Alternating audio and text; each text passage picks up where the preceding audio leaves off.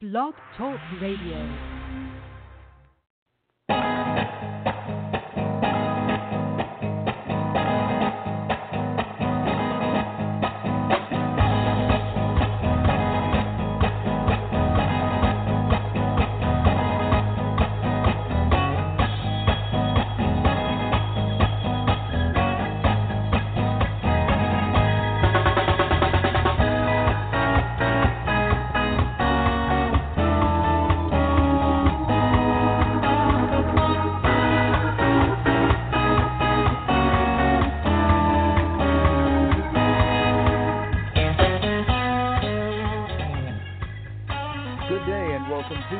Posey Press Show, part of the Bookspeak Network. I'm your host, Tory Gates, author of the new book, Searching for Roy Buchanan, as well as the Brown Posey books, A Moment in the Sun and Live from the Cafe. A frank and brutally honest account of a marriage that got off on the wrong foot, but the roots of which are explored and examined through interactions as well as music. Eileen Obser is an author, editor, and educator who brings us the new Brown Posey release, Only You. Eileen, welcome to the show. Hi, Tory. Good to be here. Well, the very beginning of your story, Only You, is a jarring account, and I think the reader knows immediately this isn't going to be a fairy tale or a romance novel. Give us a little bit of sort of like a minor background into Only You, and without giving it all away, what the readers are going to face. Oh, well, certainly it's a marriage that doesn't work. We're both very young, very naive, really not prepared for marriage. And the book does go into explaining why.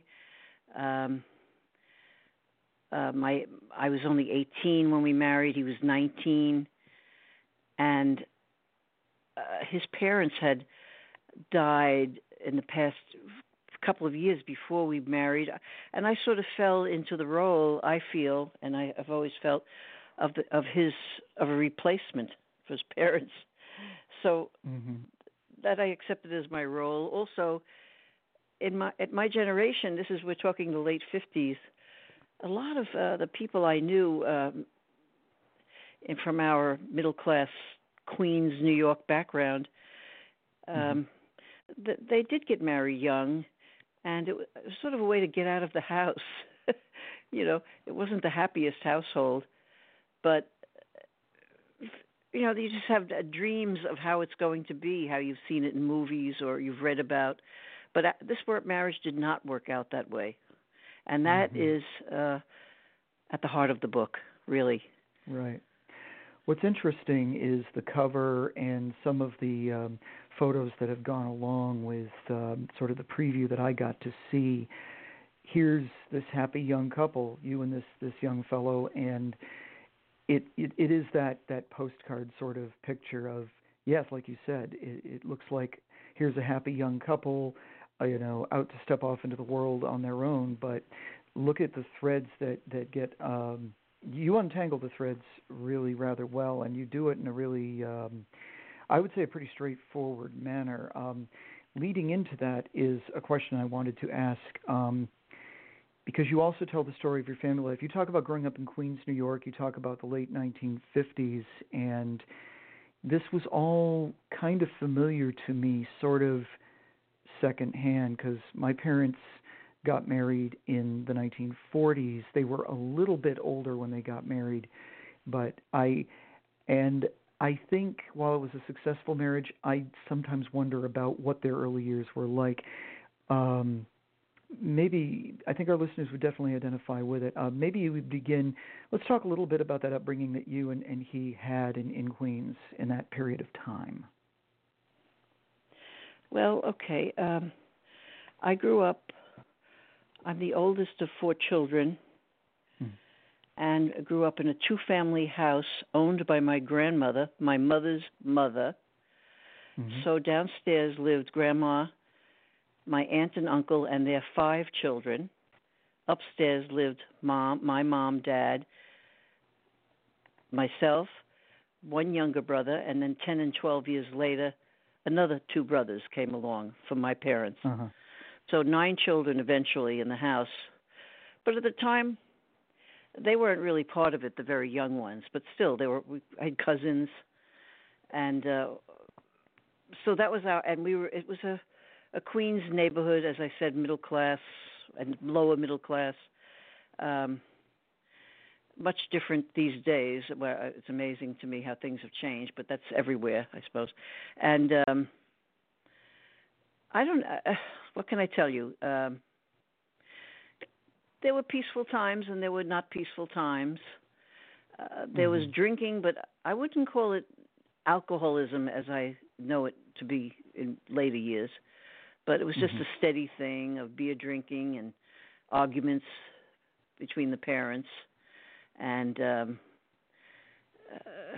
but I really I think I tried to portray it very well in my book, and my brothers, well 3 of them had no complaints about it, neither did my cousins who read it, that I didn't really trash anybody or overdo it with complaining about my parents or my aunt, uncle, you know what I mean? So no, I don't that's hard think to do in a memoir, to keep it. I didn't have to write the Liars Club or the Glass Castle. I don't know if you're familiar with those memoirs. I am. Much sadder stories of growing up, but I like that you said that you think I did capture some of it.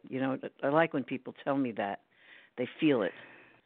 Well, that's the thing in terms of writing and setting the scene. You brought us into your home, and I specifically remember the exchange between your father and mother where he's drinking, and now there was no alcohol in my family. Neither of my parents drank, and but I certainly was around other kids whose parents maybe did a little bit, and I never really saw a lot of what they went through. Certain houses probably a little more intense than others, but you brought us right in there, and I wondered, in your growing up, did you gravitate towards your mother more than your father? What was the dynamic for you between the 2 of them? How did you view them? How did they view you, do you think? Again, I was the oldest child, the only girl, so that fell to me the role of being eventually, the babysitter for my brothers. My mother, she was not happy, so I did not. No, I did not have a close relationship with my mother, and neither had she had one with her mother, as it turns out. So I know the whole family dynamic, but no, and my father, he was 10 years older than my mother, and he worked nights. So during the day, this is the time that I'm speaking about in the 50s. We had to be quiet so Dad could sleep and go to bed, just out to work again at night in the city. He was a printed pressman, a labor that way in the labor union, printing pressman. And so, I mean, he was not a drunk as far as he was a responsible man with his work. But on the weekends, or when he had time off, that's when the drinking would be taking place. And Mom, saying that she didn't want him to be in the bar, she would join him, And you know what? I mean, they complained and they argued a lot, but my father could be very funny. He was a punster, which I have inherited from him too.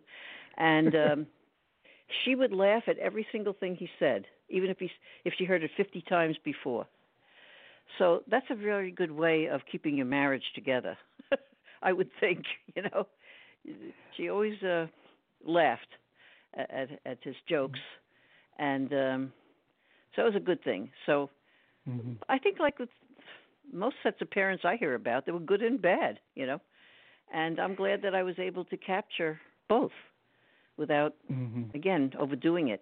I have one scene where they're both drunk, coming home at night. You might probably remember the scene, and she goes to attack him with a knife, Yeah. And I'm in the other room. How old am I? 15 years old, maybe, or 16. So I left my room and went out and had to intervene, And they were so embarrassed and crying, So and anyway, it's embarrassing for their oldest daughter not only to see that, but to have to be the one to put a stop to it. yeah. And that must have been... maybe I didn't have to put a stop to it, but I felt I had to. I was so tense, and I'm sorry, you would, Tory. I think anybody else would have done the same thing. Anybody with sense. So, so that's a memorable scene, and a couple of reviewers picked up on that. That scene. Well, it's very interesting too. Yeah. And my brothers didn't know about it. They learned about it in reading the book. They learned other things too, and there were things they did not know, and but accepted them because they had their own different experiences with my parents. Mm. That must have been interesting. How did they react to the things they did not know of? Well, first, my youngest brother is 12 years younger, so again, I was his baby. And when he first picked up the book, and he started reading the first page, which is about I'm on my honeymoon in Hawaii, and there it is, the night where we will have our first sexual union, and it doesn't happen. He put down the book. He said, I didn't want to read about your sex life. But then he picked it up, and he read it in one day when he did pick it up. And I had one other brother out of the three read also, and these guys are not big readers like I happen to be. They read that in one day. So that really pleases me, that they stayed with it. And that tells you an awful lot. Oh yeah, that told me a lot, and and they did not fault me. They had a few questions. Did that really happen? Anybody who writes a memoir gets those questions, by the way. Did that really happen? Did you really say that? I teach memoir writing, so sometimes you have to what they call invent the truth, because you don't remember exactly what they said. But I worked on that book. That book was a process of like 20 years before it was published. So, and I had, which I have in the preface of the book, that acknowledged, I kept diaries, journals, so I had all the information. Maybe not from my early childhood, but I had a lot of information that I was able to draw on. And it must have been like a process. It must have been a process to go back to those old books that maybe you have not read in several years or looked at, and you crack those open and the memories come back if you couldn't remember it off the top of your head. Yeah. Yeah, and it was. The other things come flowing back. And I don't know. You're a writer too, Tory. So I don't know with you. I haven't read any of your books yet, but at first I wrote that book in linear fashion, starting from when I was a young child, right through the honeymoon, through the marriage, and onward after the marriage was ended. Oh, I shouldn't have said that for the readers who are possibly listening to this program. But maybe they can figure it out. I think so. Well, this is the thing I've got to ask about that. It didn't work that way. The linear doesn't really work, and you kicked in with, the beginning was really the thing that gets the reader anyway. And in terms of the thing that I want to ask about is when it came to your teenage years and that sort of thing, you're getting out of you're escaping the household isn't much different for many folks I know, and myself included. It's like you're getting older, you need to get out there, you want to get away from looking after your siblings, and it's like you want to explore. Did you feel that because you were the eldest and that you had this kind of role of being the one to mind the younger ones, did you feel like your folks tried to keep you a child a little bit longer maybe? Well, they certainly thought I was too young to be married. Right. And in retrospect, they were correct, of course. But I write about my teenage years where I was not housebound. I was part of a teenage candy store crowd, and not into drugs. There were that was not that era yet of the big drug scene. So we were not into drugs, but there was some drinking. I got drunk a few times as a teenager, but that's about it, which other people did too, occasionally, very rarely.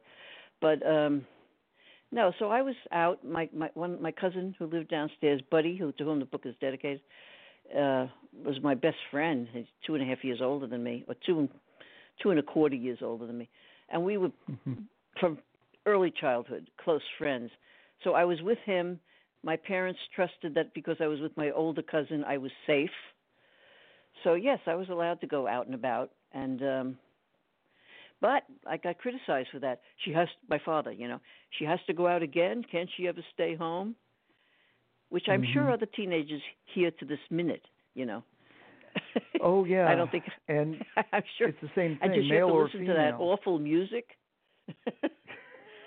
Well, there you have it. It's the same thing with me. I'm the youngest in my family, and there's about 11 or 12 years between myself and my one of my brothers, and I think it was the same kind of thing. There was sort of the where are you off to now? My mother would often ask, and that would be that would be the quote.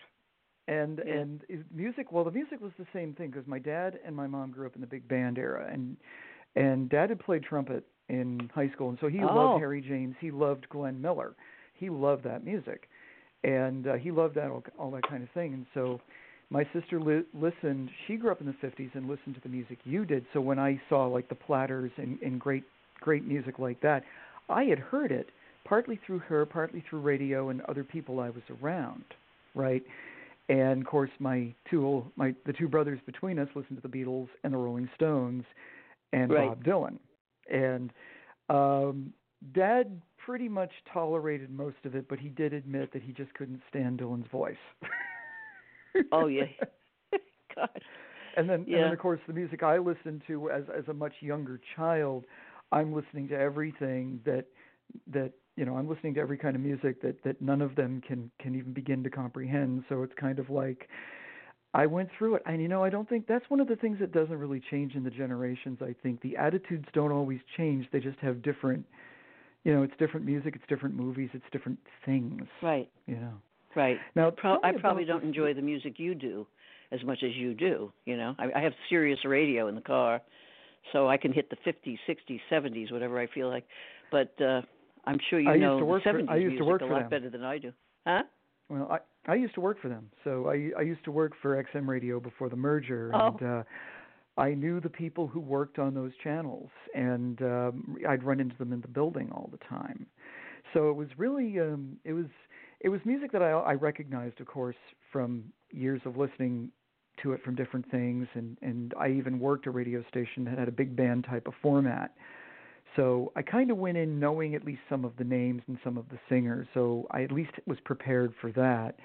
But, and the music always, doesn't matter the generation, the music always is such a moving thing, and music is a part of my writing and a lot of my stories, but you have all of the songs and the artists that weave in and out of the book, and they help tell that story. I talked about the Platters and others, but what were you and your cousin and your friends listening to that really was like, oh, turn that up? What kind of music like that for you? Well, it's in the... Well, okay, so because but the listeners don't know, your listeners, right? That's why I listed them in the back, and I had to be careful because you must know, too, you can't use quote from the songs without getting permission, so I had to usually just name them and not put down lines, from the songs. Yep. And what? So, I mean, all the hits of the day, and some of them, like Only You, the title, the Platters. That's gentle kind of music. But I was a good dancer too. So rock and roll, anything. God, it's in the book. I won mambo contests and Lindy contest. But I also, I grew up in a musical family, also listening to big band music all the time. My uncles were all professional musicians who also played in the big bands. Peggy Lee rehearsed in my grandmother's living room. I didn't put that in the book, but this is a true story. Wow. So, and my brother is a musician. My son is a musician. So, if you're a musician, I think you just respond to all music. I've been a dancer. I even taught dance many years ago. Well, but, we definitely do have that because yeah. Because like I said, my dad played trumpet. Yeah, go ahead. Yeah, you said that. My uncle played trumpet too. But they weren't around at this period that I wrote about, you know. Yeah. Well, my brother played trumpet, and then he switched to guitar, and he was in bands for years. He still plays. He's in his late 60s. And our other brother was a singer. He sang in the choir, and I played various instruments. I mostly play guitar now. Too. But yeah, and it's I think you're right about the response. One of the other things, this is the cool thing. Now, I can't remember it myself because it was a time gone by, but I know that my sister probably would know. My brothers would probably know. Like the hub of activity for you growing up was the candy store. Are you talking about a drugstore, or what exactly are you talking about? Because I wasn't quite sure. Not a drugstore, a real candy store where they, they call it the candy store. You're right. There's a counter there where you have ice cream and, I don't remember if they served sandwiches or anything because I certainly never ate one.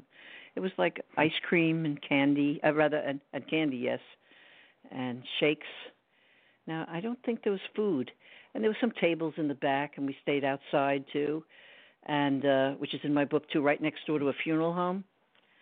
So occasionally the guys would have who were around, most of the guys, they were my age and up to a few years older, so they would just try to annoy the funeral home owner and make noise, you know, and until he sometimes called the police, too, you know, certainly if there was a wake going on inside. So, we had all kinds of things going on. Again, Glendale, where I grew up, was surrounded by cemeteries. So we had Lutheran, Jewish, Catholic cemeteries around us. I mean, they're still there. The Catholic cemetery is I didn't put that in the book, but they were still alive, but people like John Gotti of the Mafia. There's a bunch of Mafia people buried there, along with my grandparents. But, you know, so this is this interesting place.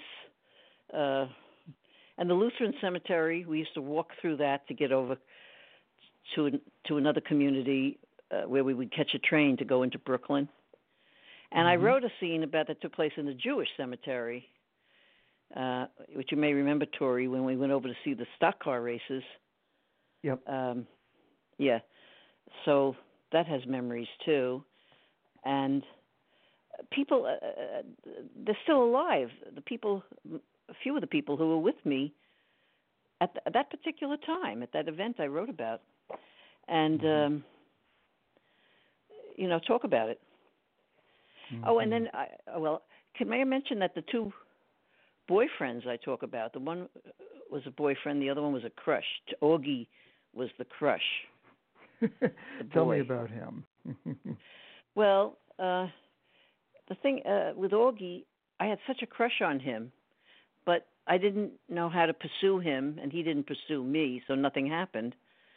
And but when I went to write the book, I told him what I was doing.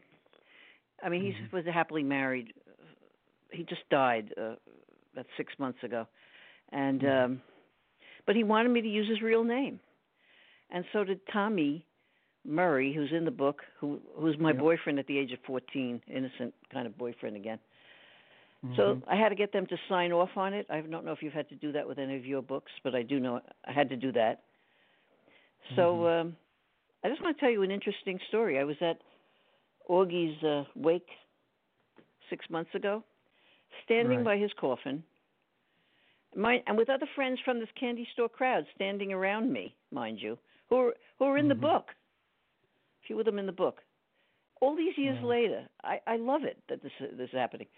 So I'm standing there, and then suddenly it's just I'm standing there, and Tommy Murray, the boyfriend, is standing next to me. We're both looking at the coffin. Nobody else is listening. And Tommy said, by the way, Augie was a Greek-American guy, you know. He said, well, Eileen, do you want to jump in the coffin with your Adonis? Do you get this? This is what he said to me. So I had to think fast, and I said, no, Tommy, I'm waiting for you, and I'm going to jump in your coffin. And guys love that. I'm sorry, you know. He laughed.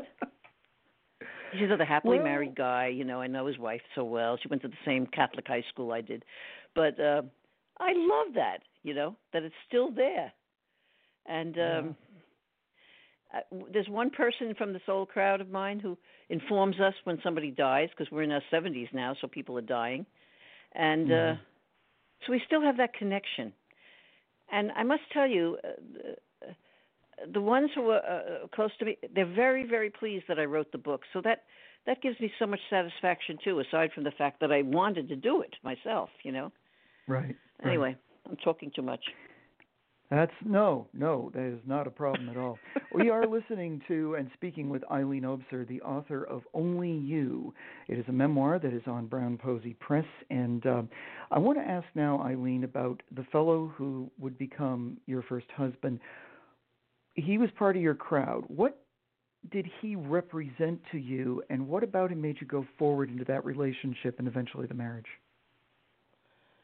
Oh, well, he was a very handsome guy, nice looking, but he could be very brusque. And to this day, again, Tommy Murray, who I'm in touch with, who was in my wedding party, and Billy was in his wedding party, and Billy was the husband. Okay, you know that. And then George, I think I changed his name, who was our best man, who I see now and then. We get together. We have reunions now and then. Big dinners at some meet. They're in Connecticut, New Jersey, Western Long Island. I'm out in Eastern Long Island, but we meet somewhere. Usually in Western, near New York City, Nassau County. Right. Anyway, so, but they don't feel.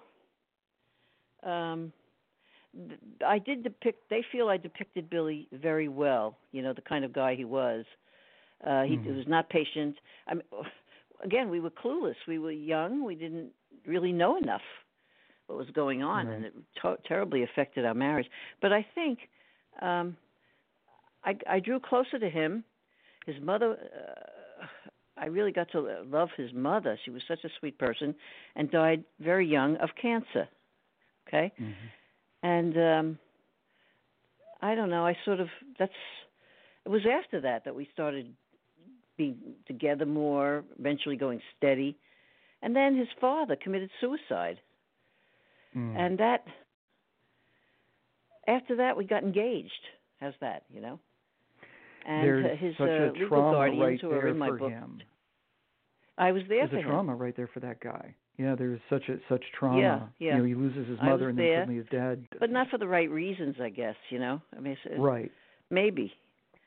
I thought it was. I mean, he's so young, you know. I just and nobody to advise us. And even going through the marriage, we didn't go for counseling.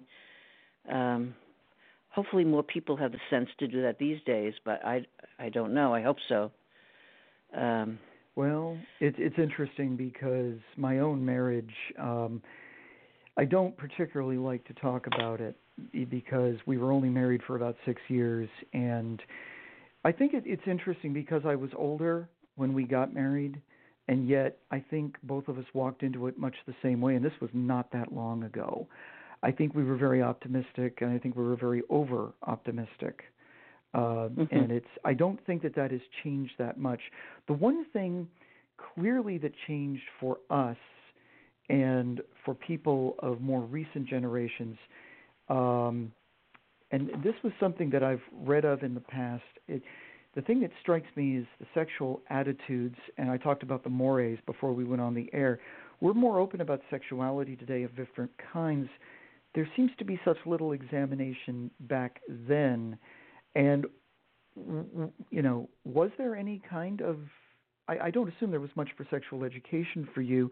Did you have any inkling or understanding of that? What was it like back then? No, I didn't know. I was clueless. I didn't even know when it was time for me to have a period that I would have one if it weren't for my girlfriends whose older sisters told them rather than their mothers. And, you know, I just really knew nothing. And there are still people like that. And I'm in touch because of this book with an organization called the Women's Therapy Center.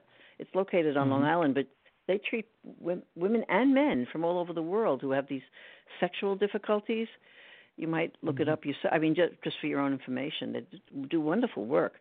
And no matter what age people get married or whatever, there are sometimes those difficulties. But that was not around at my time. And even if it was, I wouldn't have known that it was okay for me to go and get help that way. I just was clueless, unfortunately. Yeah, and in terms of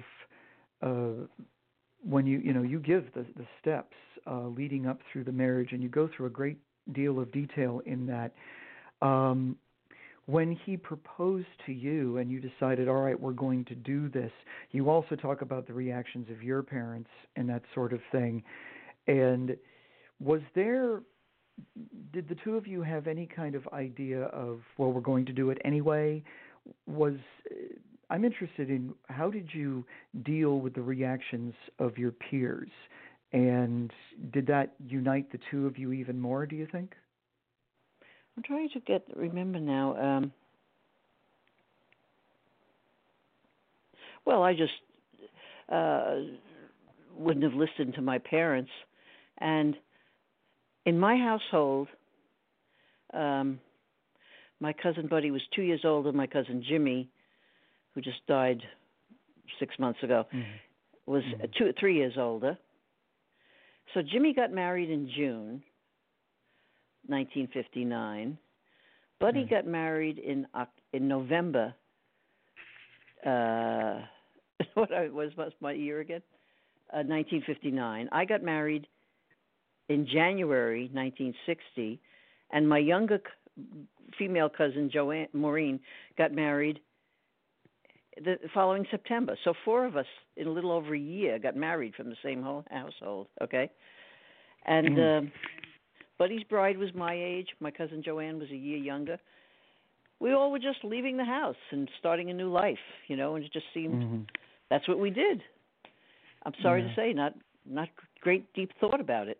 And other people, our friends of ours, were doing the same. I must say, not all these marriages survived. Right. Of the four in the household, one, my cousin Jimmy's marriage, survived 59 years. But wow. That was the others did not survive. Well, that's the thing, and without giving a lot of it away, the difficulty you faced right at the beginning, to be honest with you, that didn't shock me one bit, because we had a similar, not quite that experience, but we had something similar. And what kind of stunned me was that she told me that her father and her mother had the exact same, later she told us, they had the exact same incident, almost the exact same period into their marriage.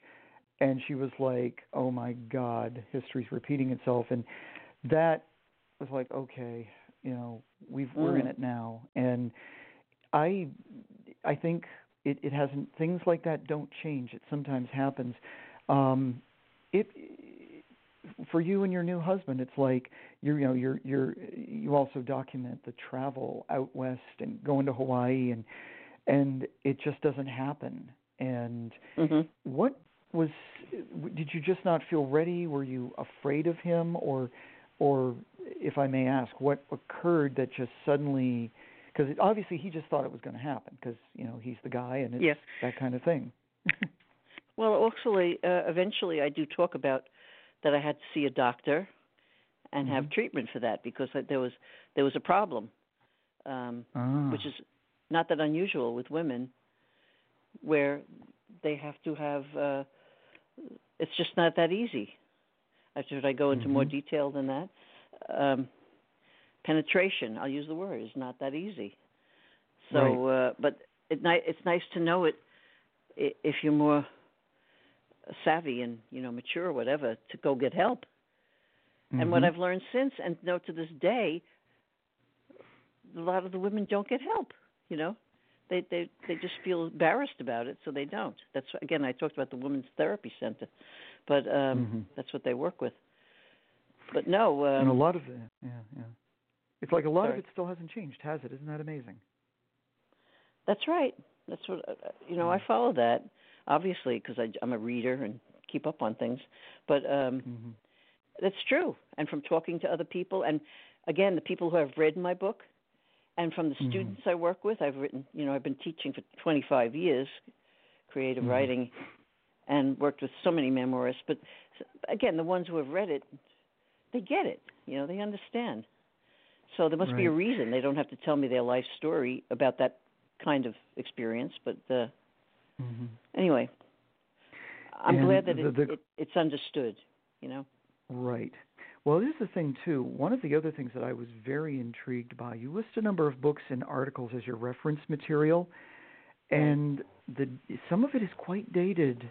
I mean, obviously, it was thought to be current for the time, and I don't think and I was looking at some of it, and I'm like, I'm waiting for the Kinsey report to come up here, and I see all these others, and I'm like, wow, this is very... It seems like information, like we were talking just a moment ago about, it wasn't really there, but there seemed to be a lot of odd theories, or at least I would consider them odd. Yeah, but I did actually, at that time, I didn't read them before, like while writing the memoir. I had access to those books, and I guess I looked for it. And again, my father was a printer, and I had, I don't know if it's in my book, I have a first edition here of Naked and the Dead, by Norman Mailer, that my father printed. I read it when I was 12. I didn't understand what I was reading, but I had access to these books. Now I don't remember exactly if one or two of them I might have taken out of the library when I was going through it with him. Right. But those books, by the way, I still have them. I have those books on my bookshelf. And I don't remember why I have them. Maybe I went out and bought them over the years. But they're dated books. Yeah, I guess when I was going through it, you know what? I did research it a bit. That's where I would have gotten the books. That makes sense. Good question, though. I really appreciate your reminding me. I'll actually think about that and remember exactly where I got those books. Right. But I had references to them that are dated for that period. Yeah. And it's now, again, how long were you married to Billy? How long were you married to this guy? Less than 2 years. But,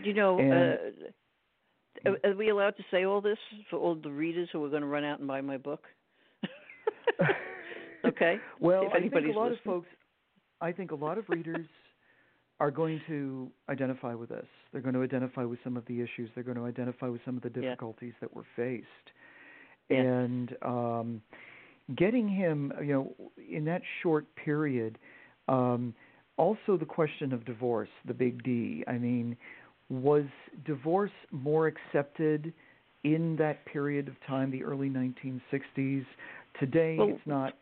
It's so common now, but was it then? Was it talked about, or was it one of those things that families just did behind closed doors and talked? We didn't even have to think about divorce. Our choice. We were ready for annulment, which happened with the state and with the church. So I didn't have to concern myself with that. So I can't answer that question.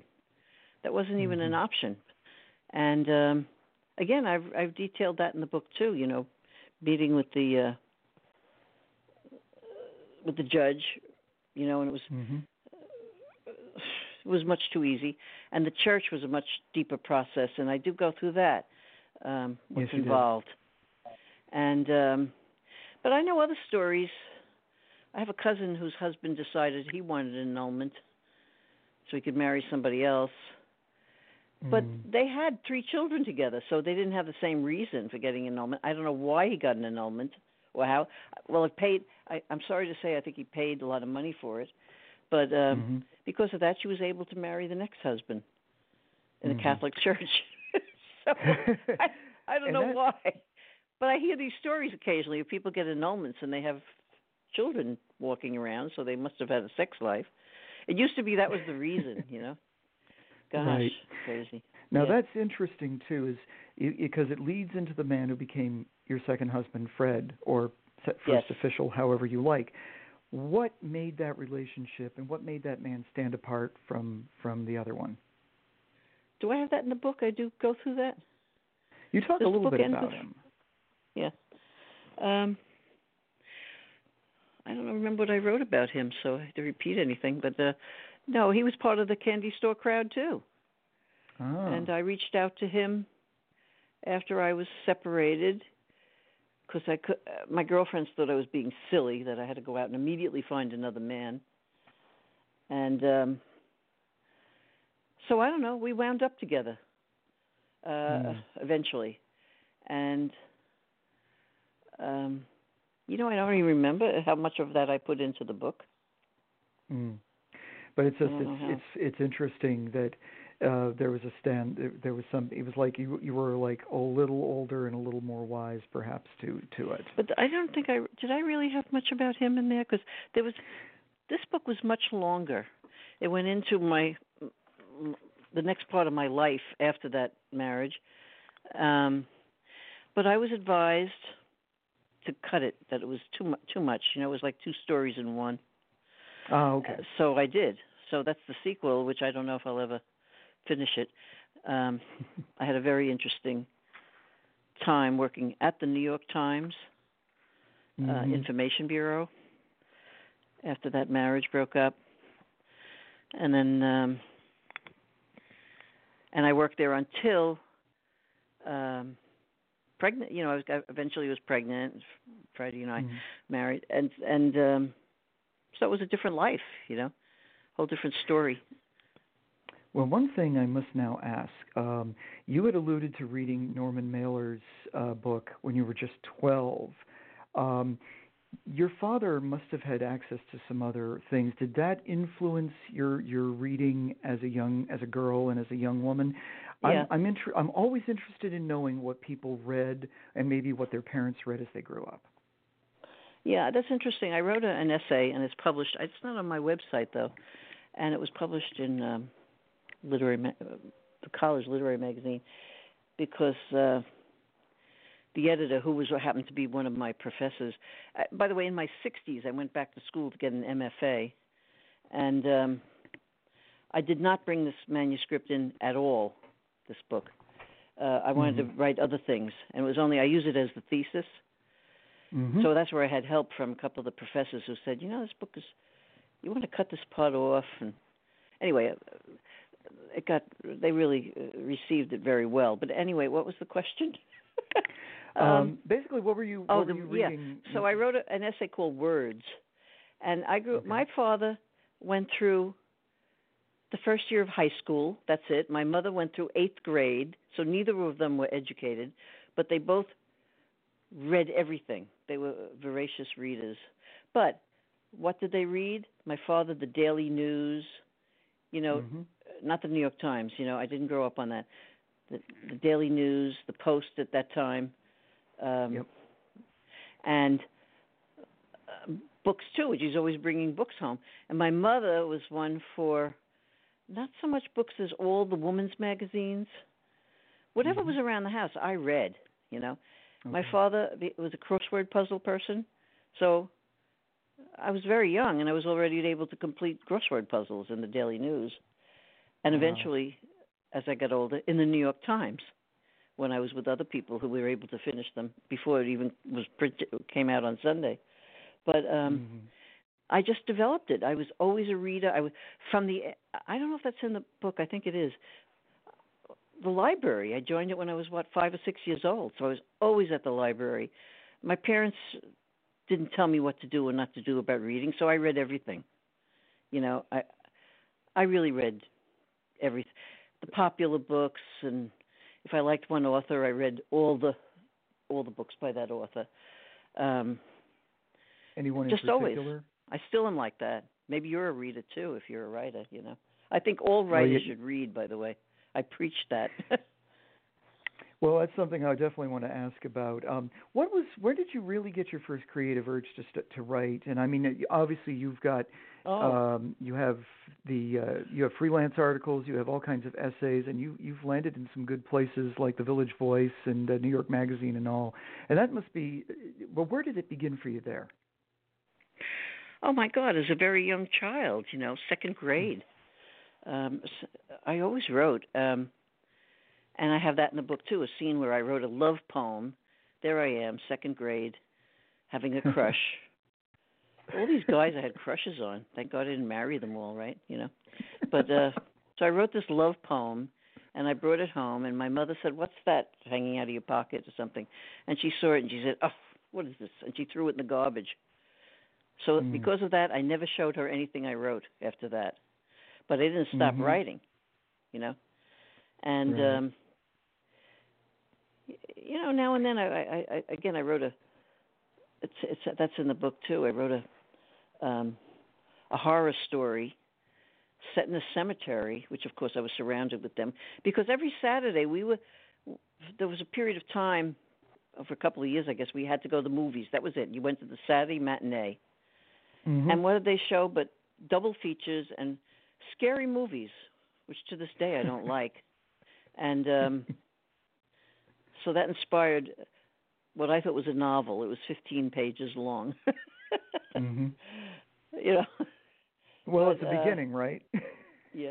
I mean, one of my favorite books now on writing is On Writing by Stephen King. Stephen King, and I have a copy of it, and I always tell other writers, it's like, you want to start somewhere. It's one of the best. Something. Yeah. It is. Because the first half of it is a memoir. The second half is on writing. And that first half tells you so much. He's right on target. Yeah, he is. And I wouldn't when you hear those stories about what happened to him when he was little, it's like, now I see where he gets these ideas. Right. Yeah. And how he was once he was writing that book, how he finished it, even though he was hit by a car, and it was a miracle he survived. But I mentioned him because I don't read any of his books. I don't like horror stories. They scare me. Well, I had to read The Shining when I was in high school, and I actually liked it. I generally don't read horror, but I did. I thought, well, let's just say the book's way better than the movie. Oh, good, yeah. With Jack Nicholson, yeah. It usually the book is better. I think. In a lot of Stephen's books seem to be much more detailed, and they get kind of stripped away for the film, and I kind of get that, but I kind of sort of don't. But it's interesting too that one of the things I tell people about my broadcasting career and my other things was I had very good teachers. Did you have anyone that set examples for you in school or around you?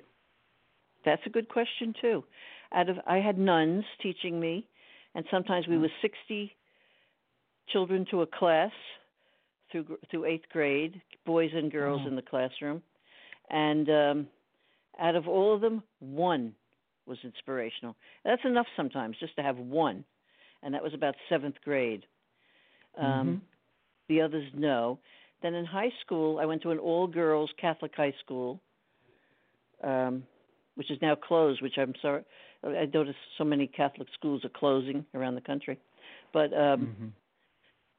maybe one teacher there, too, was helpful as far as encouraging. I always had high grades, especially in English and history and geography. I was interested in those things, but not in math at all. So that's why I'm not a mathematician. I'm a writer. But so just one, I'd say. So no, I didn't get the inspiration from the teachers. I got them on my own or from other, just people. There's the woman who became Billy, my first husband's legal guardian, because his parents died before he was of age. Norma.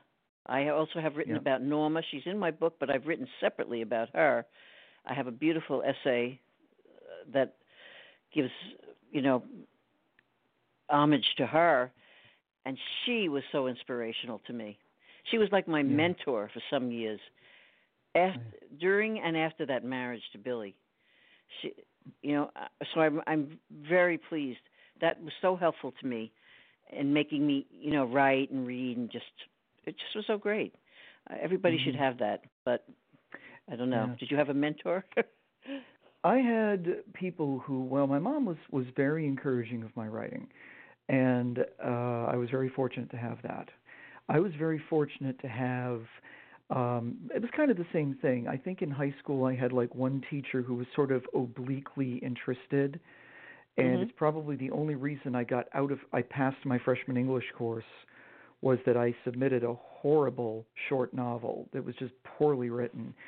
But he apparently was very intrigued by it, and I think that's why I didn't get an F. So, okay.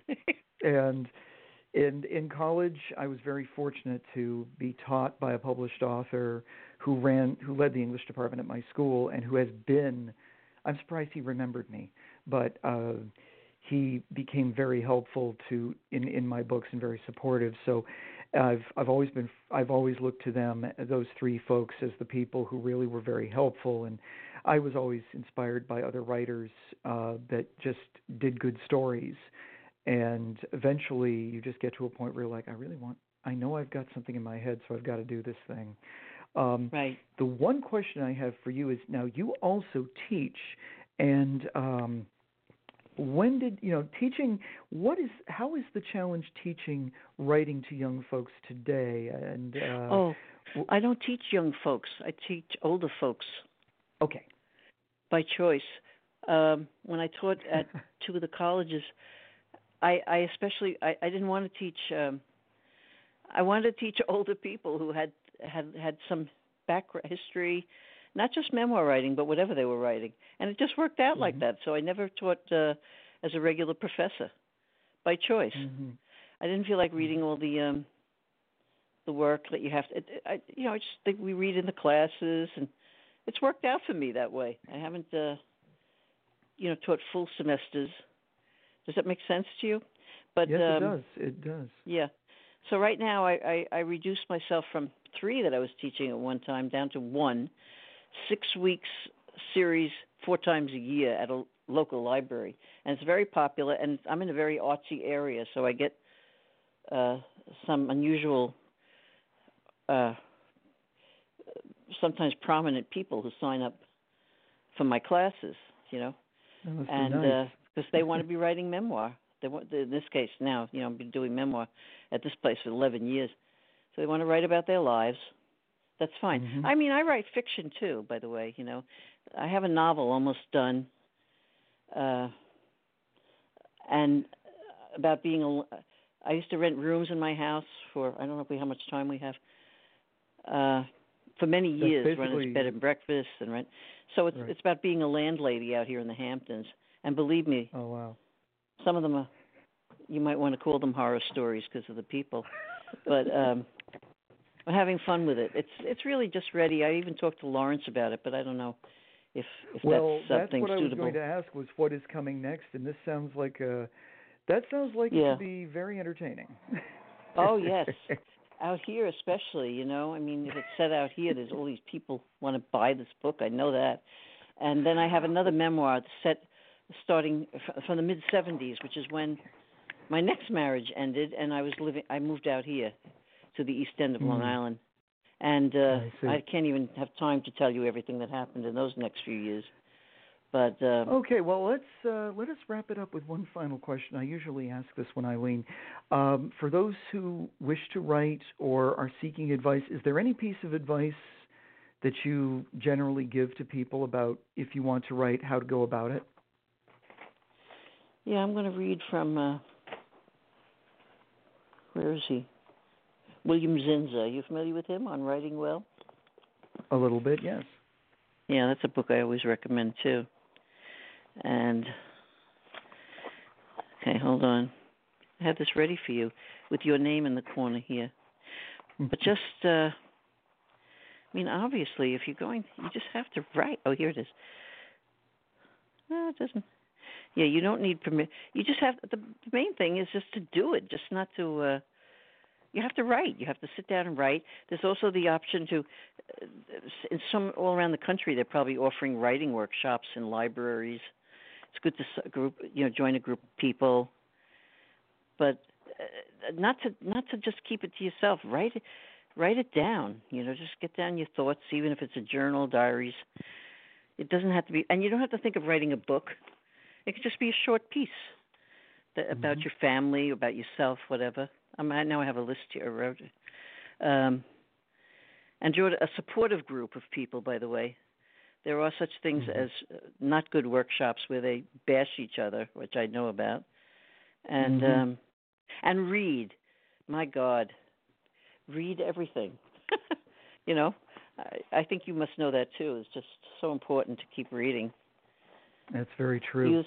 Well, listen, Eileen, thank you so much for your time. I really appreciate this, and you've offered a lot of insights, and I think this is definitely going to get people to pick up on you.